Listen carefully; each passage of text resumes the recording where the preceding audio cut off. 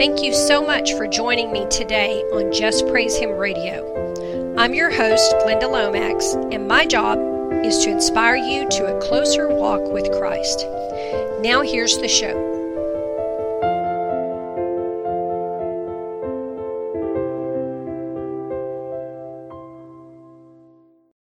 Hello, believers. Welcome to the Just Praise Him radio show. I'm your host, Glenda Lomax, and the title of my message today is Attacks Are Intensifying. I have with me on the show today my very good friend Ray Bergman. Before I welcome him to the show, I apologize for my voice. I'm actually in bed with some kind of respiratory nonsense. I don't know what it is. It came as a very sudden attack after Ray and I had been working on this show for, I think, a week or two, probably as an attempt to keep it from getting out to you. So that tells us that you need it. So anyway, welcome to the show, Ray, and thank you so much for making time to do this episode with me. It is great being here. And you know, Glenda, a point to make here to listeners real quick. We just wanted you all to know that if you think the attacks you are going through are intensifying, you're not losing your mind. They're getting worse.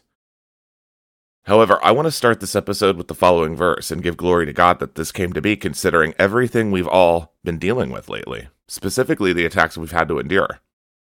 You know, Romans 8:28 says, "And we know that all things work together for good, to them that love God, to them who are called according to his purpose." And indeed, that word is true, as it has been before when we present these episodes based on spiritual attacks. And for those who don't know, I recently actually put the last two Glenda and I did up on my blog. You know, the enemy Satan has been recently unleashing an onslaught of attacks against Glenda, myself, and likely many of you. A few of you actually reached out and told me.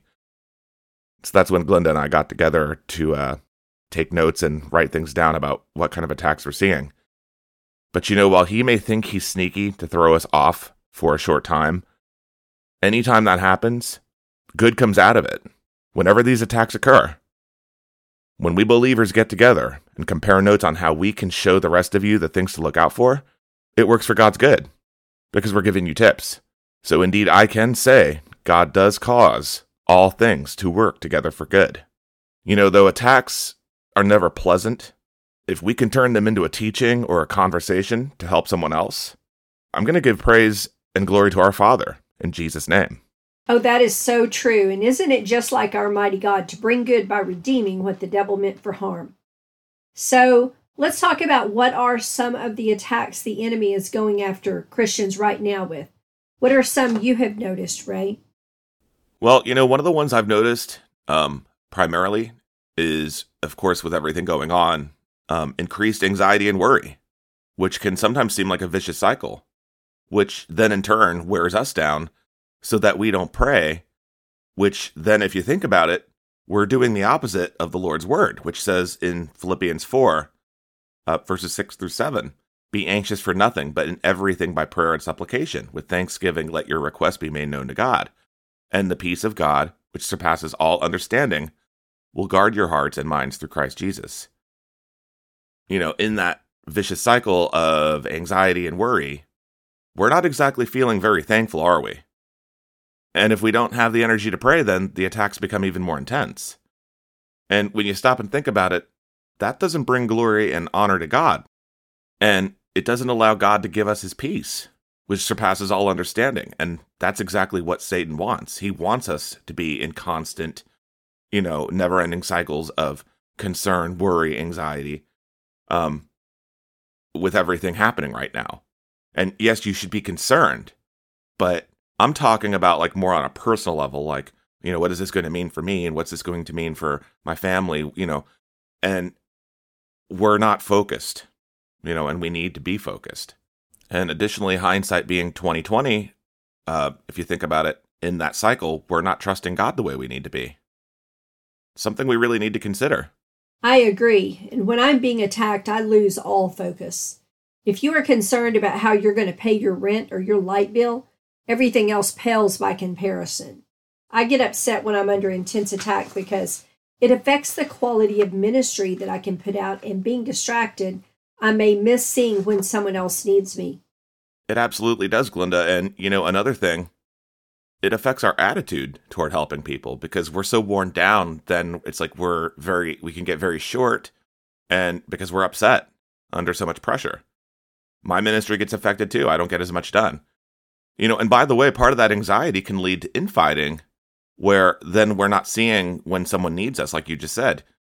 The enemy likes to distract, but one of his favorite tactics also is trying to get fellow Christians infighting against one another, or to make us think that someone has done something against us even when they haven't, or that a situation is worse than it actually is. We want to make sure that we don't fall into that, as per the following verses, which I'm going to read from the Amplified Bible, so that there's no room for confusion over the words used. If you look at 2 Timothy 2, verse 16, but avoid all irrelevant babble and godless chatter, with its profane and empty words, for it will lead to further ungodliness.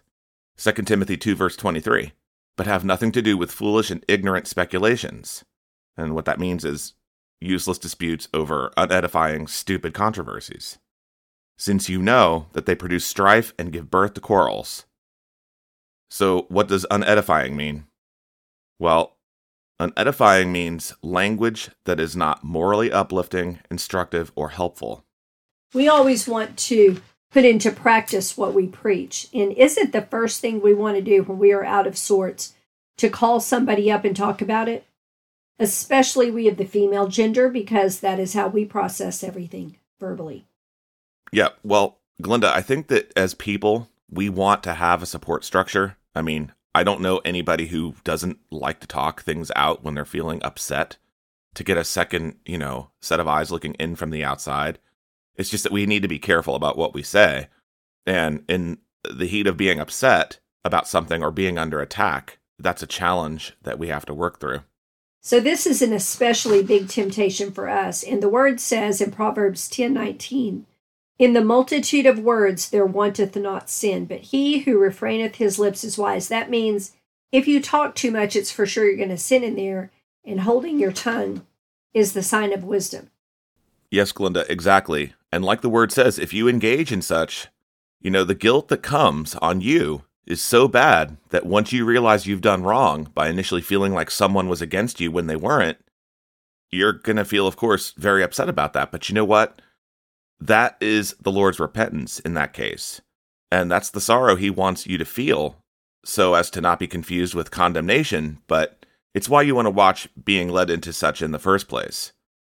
And I wouldn't be able to speak to that if I had never messed up and done it myself. I'm pretty sure everyone has dropped the ball on that at one time or another. I know I have, like I was just saying. Excellent point, Ray. I'm sure I have myself. And I can remember numerous times when someone tried to get me stirred up to strike out at somebody. Satan is the one who does it most. We have to recognize these attacks and cast them far from us, or we will be used to discourage someone else. The spirit of offense is often at work when these attacks are happening. Yes, it is the spirit of offense, and yes, Satan's behind it because that's what he wants. Argument and speculation are two of the attacks the enemy likes to use, especially in the time we're in, because whereas Christians ought to be coming together, Satan loves to get everyone in fighting over stupid things that don't matter. It's he who works by deception and division. And this attack, by the way, is huge right now. It's also a waste of time to get caught up in it. And if you think about it, did he not do a great job getting everyone suspicious of each other and infighting over the last 2 years when it came to the whole COVID thing? I mean, the writing's on the wall with that one. I agree. And in the times coming, God has said Christians of the true faith are going to need to band together in groups. It is difficult enough facing persecution, but as the persecution intensifies, we need to band into groups so we can pray for each other and encourage each other too, because a lot of people are going to lose hope in that time. Yes, and that's why we need to resist being led into foolish arguments that won't matter later on, because we're going to have to give an account for that. And so as we continue, what are some other ways the enemy is attacking the body of Christ right now? In this late hour, what have you seen, Glinda? Trying to wear us down to the point we want to turn to earthly comforts, sins, instead of God. Fatigue that does not let up no matter what we do. I don't mean the I'm tired because I worked all day tired. I mean the I feel like I ran a marathon after not sleeping for 3 days when I didn't, abnormal level of tired that is happening for no apparent reason. Like you just woke up after sleeping for 8 hours and you feel like that, tired that is unexplainable. I've experienced that many times, Glenda. I know all too well what you're talking about there. Remember when Jezebel started threatening Elijah? What had Elijah done? He had just triumphed in the great showdown at Mount Carmel, where he had proved Baal was nothing but a figment of their imagination, and that Yahweh God was God, the God who answers by fire. And he had slain 450 prophets of Baal. Jezebel championed Baal worship and the worship of other false gods. Instead of doing what a wise person would do and admitting that Yahweh was the one true God, she wanted to silence Elijah so he could not tell anyone else who the real God was. So she sent him a message after Ahab had told her what happened. 1 Kings 19:2. Then Jezebel sent a messenger unto Elijah, saying, So let the gods do to me and more also, if I make not thy life as one of them by tomorrow about this time. And Elijah said, Jezebel's mad, I'm out of here, and headed for the wilderness, and I don't blame him, and asked God to kill him. And the Lord sent an angel to feed him, so he ate. 1 Kings 19:5. And then the angel woke him a second time and again said, Arise and eat, because the journey is too great for thee. And Elijah did not need to eat again for 40 days and 40 nights as he went to Mount Oreb, a journey of over 200 miles. 1 Kings 19:8. I think we can be sure if Elijah got that tired that we may as well, if we are doing the Lord's work. We may not be slaying false prophets, but we are working nonetheless. And any time you make a move for the Lord, Satan makes a move against you.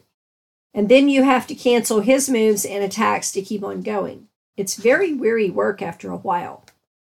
Well, on the subject of the false prophets, I actually just did a podcast where I was calling out somebody I saw doing that. And that's the only thing that we do is we have to, counteract doublespeak, because we are in a time where there are those who are leading others astray, telling them everything's going to be peaceful and, things are going to be redeemed in this country. And we see, the time we're in. So, there's no arguing over that. But that is taking place. And that in itself is exhausting because there's a lot of times we do have to refrain. But, if the kettle's black, you got to call it what it is. If it walks like a duck, quacks like a duck, we're told to know by their fruits. But the warfare, when you do it, I agree, it can be exhausting to anyone who doesn't know. And another thing the enemy likes to do is attacks of trying to condemn us that we can't be forgiven, that if we do slip up under attack and sin in some way. We're already prone to sin in our human nature, but when you're under a lot of pressure, the enemy loves to tempt us and then go, they bought it, and now I will try to tell them they can't be forgiven. He's a snake, and anything to get us to slip up, that's what is, that's the name of the game. That's what Satan tries to do. And then naturally we feel bad for days on end if we end up slipping up. But remember, 1 John 1, verse 9, if we confess our sins, he is faithful and just to forgive us our sins and to cleanse us from all unrighteousness. That warfare alone is exhausting. Fighting condemnation. Fighting Satan's retaliation. It gets to where we are fighting, and it's, all we get to do. It is very exhausting at times, Glenda, but I wanted to remind listeners, whenever the enemy tries to get you caught up in a never-ending pattern of guilt or condemnation, Romans 8:1, there is therefore no condemnation to them which are in Christ Jesus, who walk not after the flesh, but after the Spirit. Now, obviously, that doesn't mean grave sin like going around committing adultery or finishing off a gallon of alcohol and then beating someone over the head just because you feel they deserve it. No, if you do that, you may have bigger fish to fry. No, what I'm talking about is choice words that may come out of our mouth or certain actions we may resort to on a whim, because when we're under attack, the danger is our reaction. And, like I was just saying, at times we get caught up in that moment and we have a tendency to react. It's just human nature. But we need to remember James 1:19-20. Wherefore, my beloved brethren, let every man be swift to hear, slow to speak, slow to wrath. For the wrath of man worketh not the righteousness of God. But Glinda, on the flip side of the coin, I'm going to take it a step further.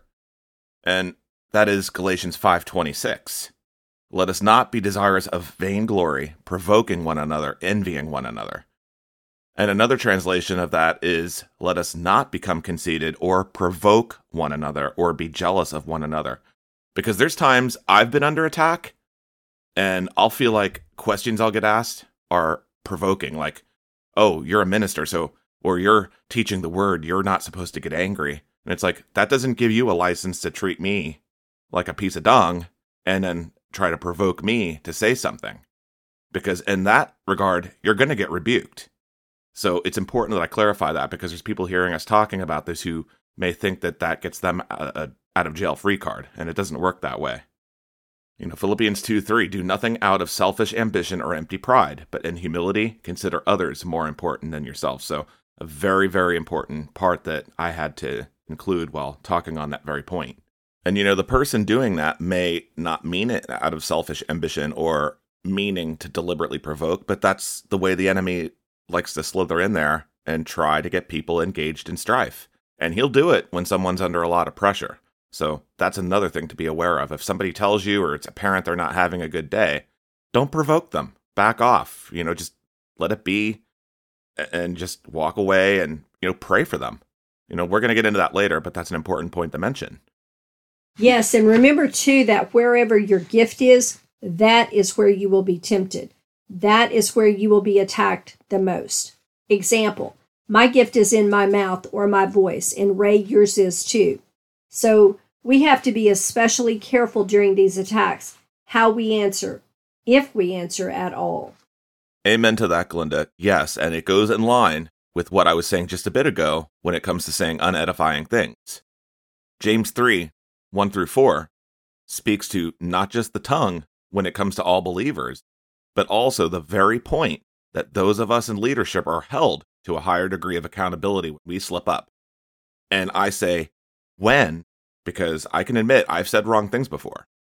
I mean, I'm human just like everyone else. But the point is, when you recognize that you're doing it, or you recognize that you've done something wrong or said something wrong, you go back to the drawing board and you try to do better. And what's the drawing board? Well, it's the Lord's word. But we've all done that at one time or another. Oh, me too. That's how I learned to catch myself before I opened my mouth. And that was, okay. I was going through an attack like this online many years ago, and the person was being really, really hateful. And I was already pretty beat down. I was out of money. I was worried about whether I was even going to be able to continue working the ministry, or was I going to have to go back to work? Because when the money don't come in, you got bills to pay. You got to go get a job, right? That's the choice you have to make in the world of ministry. And I was feeling so upset. And I went to type an answer to this person, and I was, of course, praying as I did it, because I'm praying like pretty much all the time. And the Lord said, silence cannot be misquoted. And I was like, okay. Yeah, so my answer was silence after he said that. I did not type anything. I hung my head and went back to my chair to pray. And another thing I will say to those of you enduring attacks like this right now, you can usually give a scripture as your answer and say nothing else, and many times you will not be doing anything wrong by answering that way. We as Christians have to stay out of strife. I can relate to that so much, Glinda. I had a temptation like that about a year ago, or I think it was more than that now. It was on YouTube, and it was something that was related to the news, but somebody had made a quote of a Bible verse, and somebody came in there and said, oh, you believe the Bible, and it just talks about, it's a fairy tale, and it talks about unicorns and da-da-da-da-da. And I was about to comment. I had my finger right on the phone, right where you put the comment in, and I was just about to rebuke them using the word, but I believe I heard the Lord say, son, stop, just as I was about to respond. So, I can relate to that. And of course, I backed off grumbling, but in that moment, I also felt I heard the Lord reassuringly say he would show them. Now, when he shows them, I don't know. I hope it's not in what's coming, but I hope they have learned since then. But Glinda, even if I had responded to that person, what would have been the point? To have the last word? That would have been pride. God's going to have the last word regardless, just as John 1:1 states. But like I said, in some instances, we don't always catch ourselves and obey the Spirit, even though we're supposed to. And so in the event we slip up, we want to be quick to confess those to someone we can confide in, as well as confess them in prayer like the word says we're supposed to. It doesn't mean that it makes it okay to keep doing it. The point is we don't want to have the attitude that we're right, because that type of unrepentance leads us into pride. And we all know God does not smile on a haughty spirit. Remember, if someone does us wrong, God will pay them back. That revenge does not belong to us. It's important to mention that. Yes, and it does not help to respond to people who do not believe in God anyway. And vengeance is not ours, but His. There are a lot of trolls on YouTube that just get on there and spew hate every day. I guess they have no life to keep them busy, so they just hate on everybody else as their hobby. They're ridiculous. No, it does no good to throw pearls to swine. I'm absolutely in agreement with you there. And you know, Ray, another thing about the intense attacks coming now, and these are not just happening to us, but to other people I know, is they are so much more difficult to take when you're also dealing with other things like family difficulties or contributions being low or any kind of attack in your body, etc. So here's another type of attack by the enemy. Situations which take up your time and deplete your income. My friend Nicole is going through a terrible situation right now. She just found out that she has a bad termite infestation at her house. Her termite contractor, who's been treating her house since 2009, appears to be trying to cast blame elsewhere, and it's thousands of dollars to fix, just to replace the wood they pulled off. So please pray for her. She's feeling pretty overwhelmed right now. She's about to talk to her insurance company and all of that, and I'm sure it's going to all be worked out. But like any of us, when we're staring at an amount that is impossible for us to come up with and no way to come up with it, we spend a lot of time just trying not to panic, don't we? Another type of attack, attacks of sickness or unrelenting pain. Those will put the brakes on your day real quick. Yes, the attacks of sickness. I experienced that right before we recorded our first Judgment Series podcast. We had just got done taking our notes and getting them ready, and suddenly I got sick for like a week, and that's why it took so long. And people are probably wondering, by the way, why part 3 isn't out yet. Well, it's because we've had other things coming up that the Lord wants us to put out, but it's also been because of the attacks. So, there's a timing on it, and we're just going to have to trust the Lord. But, the enemy likes to try to cause fear and distress over a situation, like you were just talking about with Nicole. And he tries to convince us in some way that God won't come through on his promises, and we know that's a lie. It's all the more important reasons we have to use the word as our sword. Oh yes, definitely fear attacks, and fear, once it sets in, tends to increase quickly. We will have to guard against these a lot in the rest of our time here on earth. But if you walk closely with the Lord, I find that fear is not as much of a problem. And on that point, there's been times I've had to wait extensively long. And one time I was getting upset because I wasn't seeing any results to my prayer. And that's another thing you have to do sometimes, because it's not always an attack. Sometimes there's trials and tests you're waiting through. But one time the Lord told me when I was very upset about something I had been asking and praying for a long time. And he said, "Son, just because it hasn't happened yet doesn't mean it won't. Trust my timing." And Ecclesiastes, I can't remember the verse right offhand, but there's a time and a season for everything. And it's all about trusting that he will come through. Even if it's not when we expect, he will come through. And speaking of provision, have you ever noticed how the enemy wants you to believe the Lord will provide for brother or sister so-and-so, but just not you? And then he usually kind of hints that it's because, some sin you did 40 years ago that you were already forgiven for. Yeah. Yes. Relentless attacks of, the Lord likes them better than you. And we know that's a lie, because Romans 2:11 states God has no favorites. And not everything is an attack either. Sometimes we're tested, like I was just saying. And maybe we can do a show on tests in the future, but going back to what you were saying on the point of something from years ago, that's condemnation attacks right there. And we've talked about that before. On that point, dreams are another way he likes to attack. And I'm talking about like dreams of intimate encounters from someone you may have been involved with years ago that you've long since forgotten. You're not even entertaining any thoughts or thinking about the person, and they just come in when you're sleeping. Almost as if Satan is trying to lead you back into a life you left behind when you came back to Jesus. And you'll be thinking to yourself, where did that come from? And it's baffling. because, like I was just saying, they're not even in your thoughts. And you almost feel that, too, is a condemnation attack, especially if the relationship was inappropriate. It's as if he's rubbing it in so as to say, you did something very bad and will never be free of it. Or trying to convince you that it's not been forgiven or covered under the blood. I don't have those often, thankfully, but I've experienced them a few times before. And when I have, I've expressly said no in that dream, and I noticed that the dream will come to an end. And I'm sure others out there have experienced that too, which is why I bring it up.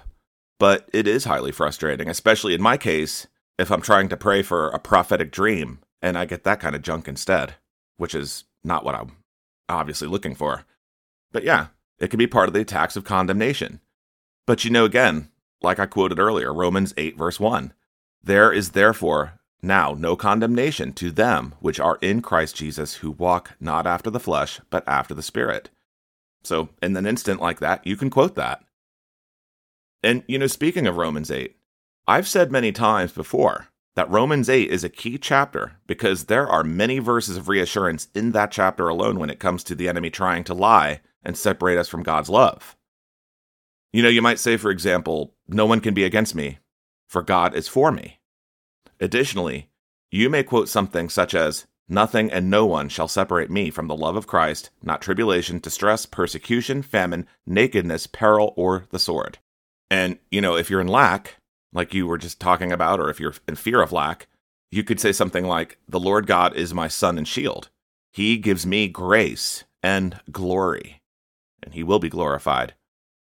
The Lord will withhold no good thing from those who do what is right. That's just a few examples, but you got to start somewhere. So it always helps to get to know just even the basics that you can use. Those are great suggestions, Ray. And yes, if you're walking in purity, the enemy will just try to attack you in your sleep. But if you are in a strong walk, you will find you can rebuke him there too. And eventually he stops those sleep attacks because he cannot get you to sin in them. Purity in this journey is a progression. We don't lose our sin nature because we gave our hearts to Jesus right away. He got our heart, but sometimes, especially if you were in the world a long time before you got saved, your flesh takes a little bit longer. You have to put your foot down and say, no, Satan, I don't serve you anymore. I serve the Lord Jesus Christ, and him only will I serve. Not today, you sorry devil, and not tomorrow either. Anytime sin presents itself as an option, if you do that, if you rebuke the devil, you will start wearing the devil out instead of him wearing you out. And we all have to fight that battle to some degree. Just be sure you win it, but it can really wear you out. Oh, yes, it does. And by the way, another one, Glenda, is from Galatians 2, verse 20, where you could say, it is no longer I who live, but Christ who lives within me. Just thought I would mention that one since I've used it many times before. But when it comes to wearing down the saints, which, of course, this is all part of, this new round of attacks has been more intense, and it's not going to get any better. In fact, these attacks are likely going to get more intense as time goes on, because we're in the end times. We can't expect that the attacks are going to stop when the judgments begin. What we can expect is that Satan and his minions are going to be pulling double duty while much of the body is under a lot of duress. Essentially, we must prepare for anything and everything, including the kitchen sink being thrown our way. Consider it training, because if it's increasing now the way it is, it's giving us the opportunity to learn how to be quick at catching it. And that's going to be the majority of the battle, is recognizing how it comes about and being quick to react on it. I absolutely agree 200%. It will get worse, a lot worse. The Lord has told us this will not stop. It will only increase. And Glenda, one last thing. I want to go back to something you made brief mention of about sticking together. And that falls right in line with James 5, verses 14 through 15, which read, Is any sick among you? Let him call for the elders of the church, and let them pray over him, anointing him with oil in the name of the Lord. And the prayer of faith shall save the sick, and the Lord shall raise him up. And if he have committed sins, they shall be forgiven him. Now let's take a look at verse 14. When the word says, "Is anyone sick among you?" that does not just mean with a case of the sniffles. It means more than that. It's translation for when another believer is down or weakened, that we lift them up to the Lord in place of their prayers when they are under extreme circumstances and cannot do it as much or at all for themselves. And, going on to verse 15. Verse 15 lays out that the prayer of faith shall save the sick or helpless in other ways. Verse 16 says, "Confess your faults to one another and pray for one another, that ye may be healed. The effectual fervent prayer of a righteous man availeth much." Yes, I agree. Group and pray together. Pray for each other. Yes. And you might notice when someone says they need prayer, and others will say, "I will pray for you." And that's exactly what those verses I just read from James 5 pertain to. I got asked by someone about that post I put up the day before last, of which I've since taken down since I recognized the sneaky attack. But they said to me that it sounded like I was attention-seeking. Well, I just want to propose this. As a Christian, do I not have the permission to speak of what I'm going through, so as to ask for prayer? I'm pretty sure that going by what I read from James chapter 5, verses 14 through 15, I do, according to at least what my Bible says. So folks need not be confused over need for prayer and calling a situation what it is versus attention-seeking. As Christians, we should not be confused on that point. Well, we could stay silent when we are in need of encouragement or whatever else. But then what happens when that need overcomes us? We won't be teaching anymore. We won't be putting out the prophetic messages, and the sheep will have less food. And that's not what God told us to do, right? The devil would love that. I don't believe it's attention-seeking. As a minister, I see it as a cry for help. You are very isolated. I don't know how many people out there know your situation, but you are completely dependent on your ministry for support. What else could you have done but ask for help? And calling you an attention seeker really is not helpful or edifying at all. I am a little bit appalled that someone said that to you. I can remember having experiences like that, of being called this or that name or unjustly accused, mostly early on in my ministry, and they almost always came from people on the YouTube platform. Well, it can come from those around you too, and it's not edifying like I was just talking about earlier. And that type of questioning to me is just as bad as when I'm feeling upset and someone tells me that as a teacher and as a prophet, I should have the peace of Christ in my heart. That has to be one of the few most disconnected statements I have heard since I've been in ministry. As if I'm not a person and we don't go through our own troubles ourselves just like anyone else. I mean, you want to talk about holding the tongue when you're already under pressure and you have the devil trying to wear you down and breathing down your neck. Let me just say, nobody would have walked up to Jesus in the wilderness when he was under duress and being tempted with sin and said to him, "Well, you should just have peace," when he was rebuking Satan, okay? So my point here is, if you're one of those making such a disconnected comment, then you can expect one of two things. Silence, like Glenda was just talking about a little bit ago, or a rebuke. "For every tongue that rises against me, I shall show to be in the wrong. For these are the benefits enjoyed by the servants of the Lord." And for anyone who wants to know, that's quoting the latter half of Isaiah 54:17. Since we're on the topic of rebuking attacks, there you go. Oh, well said. You are so right. Nobody would have walked up to Jesus and said that, even before they knew who he was.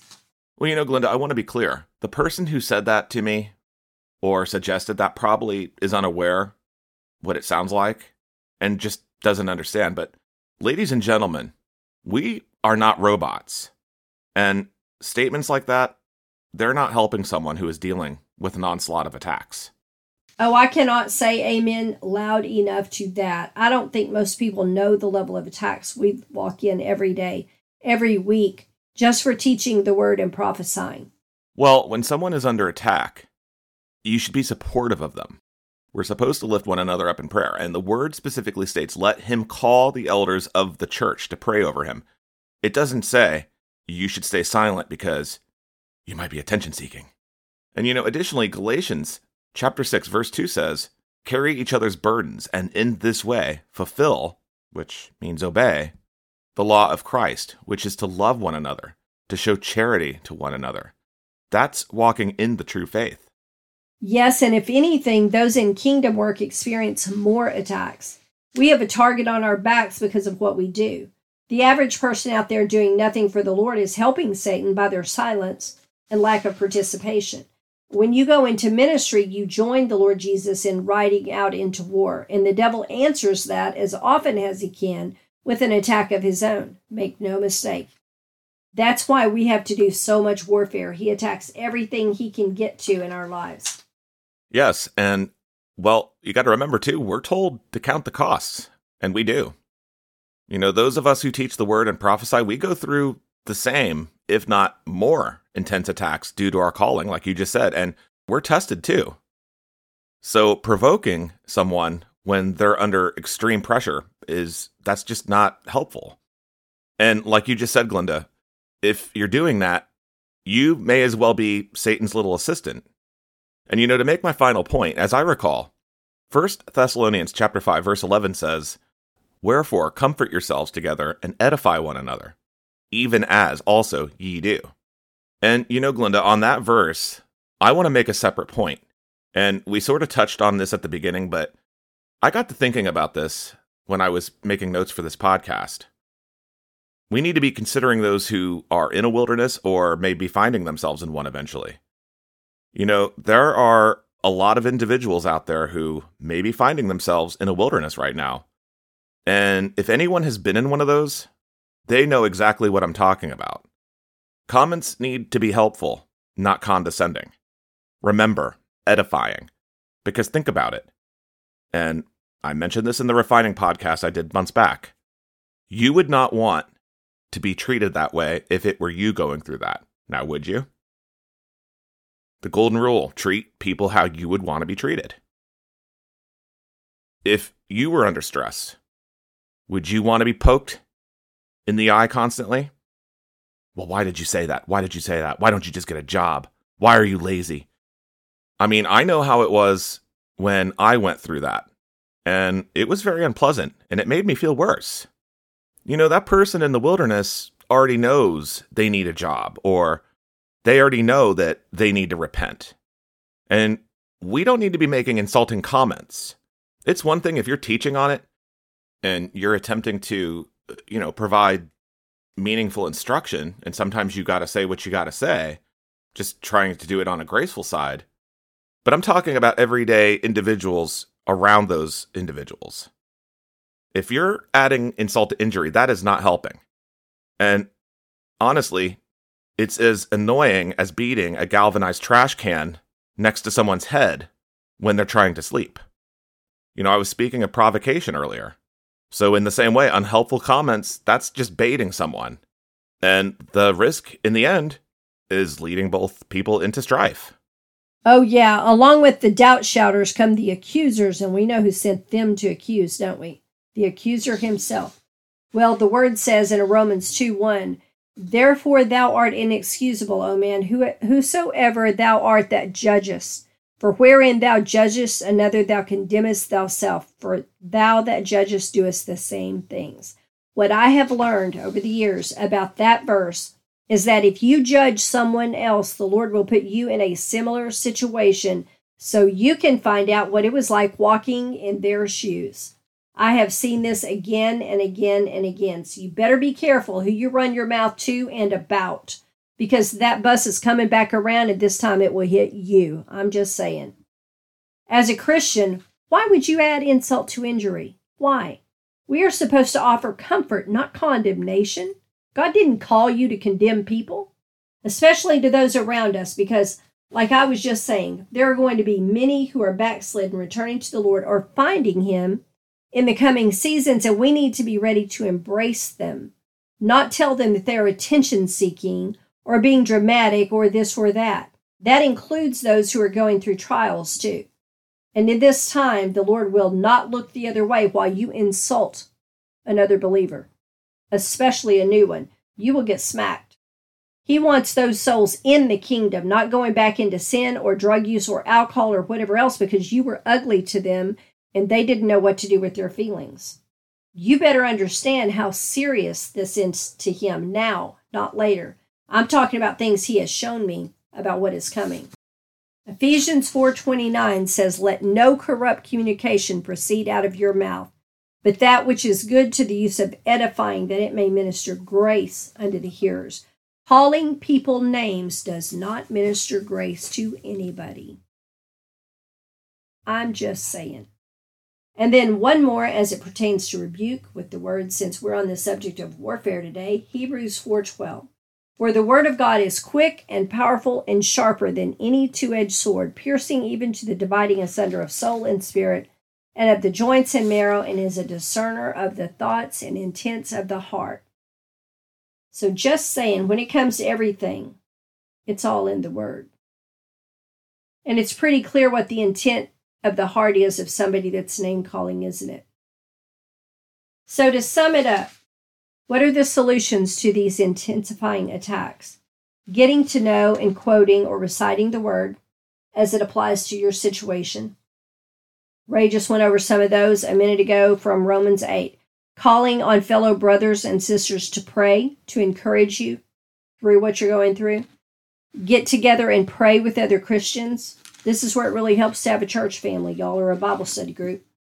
Take care of yourself as well as you can, because if you don't, you open up the door to attacks on your body. Ask for help from appropriate parties if you are really in need. Rebuke the devil when he tries to tempt you to sin. Do spiritual warfare against the attacks and cancel the attacks one by one. Hold your tongue and don't respond to petty attacks or to petty people. We hope this podcast has been a help to you. I know many of you are also under attack and the attacks are intensifying on you as well. If you have found something that helps with the attacks that we did not mention, please post a comment to help others. If this helped you, please pass it on to your friends because it might help them too. Ray, I want to thank you again for being on the show. You always bring so much to the table when you're on Just Praise Him Radio. We really appreciate your time. Thank you for having me, Glenda. It's always great being here, as always. Thanks for listening. Jesus bless you. Y'all have a great week.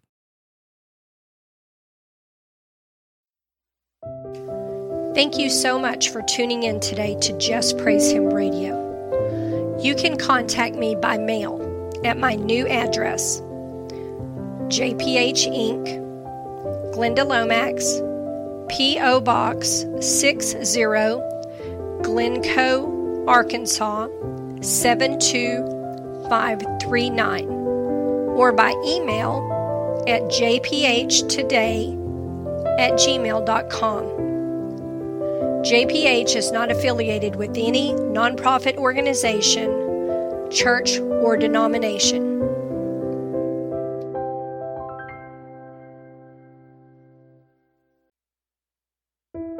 Does your life feel like it's falling apart around you?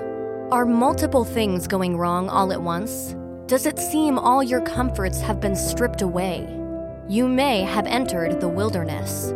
Wilderness experiences are oftentimes of great discomfort and lack. Every Christian must pass through the desert on the way to their promised land. Find out how to go from surviving to thriving by partnering with God as He leads you in the path that will strengthen your faith and prepare you to step into your destiny. The Wilderness Companion will help you find out why you have been led into the wilderness. Find out the biggest hindrances to receiving the provision you need in the wilderness. Find out what the 7 temptations of the wilderness are. Learn how to partner with God in His purposes for you in the desert seasons. Get your copy of The Wilderness Companion today. The Wilderness Companion by Glenda Lomax on Amazon.com in print, Kindle, or audiobook.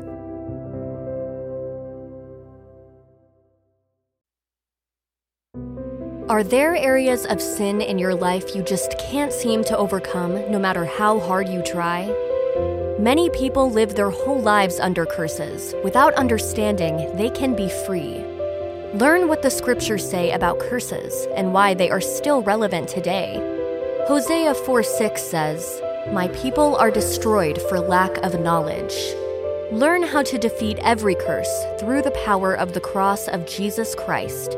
If you have the knowledge, you can break curses off your life and start experiencing breakthroughs like never before. In the book Loosed from Chains of Darkness, you will learn the basics of 4 different types of curses.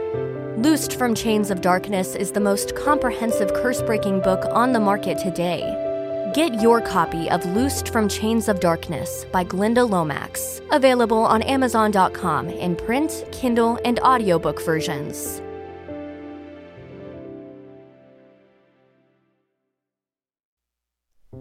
If you ask anyone you know what the most difficult experience of their life has been, many will answer about a time of betrayal.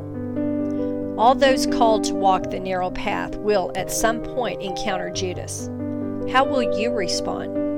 Do you know how to recognize Judas when he shows up in your life? Can you keep Judas from bringing destruction to your life and ministry? How can you minimize what Judas cost you? Can you pass the test of absolute betrayal? Get your copy of The Judas Test, available in print and new audiobook, The Judas Test by Glenda Lomax, available now on Amazon.com. Sold out for 30 pieces of silver? In Exodus 21:32, it is the price of a dead slave. In Leviticus 27:2-7, it is the price of a live one. Jesus was sold for the price of a bondservant. Precious Jesus, the Son of God, the Prince of Peace, the King of Kings. Why did Judas sell his friend out so cheap?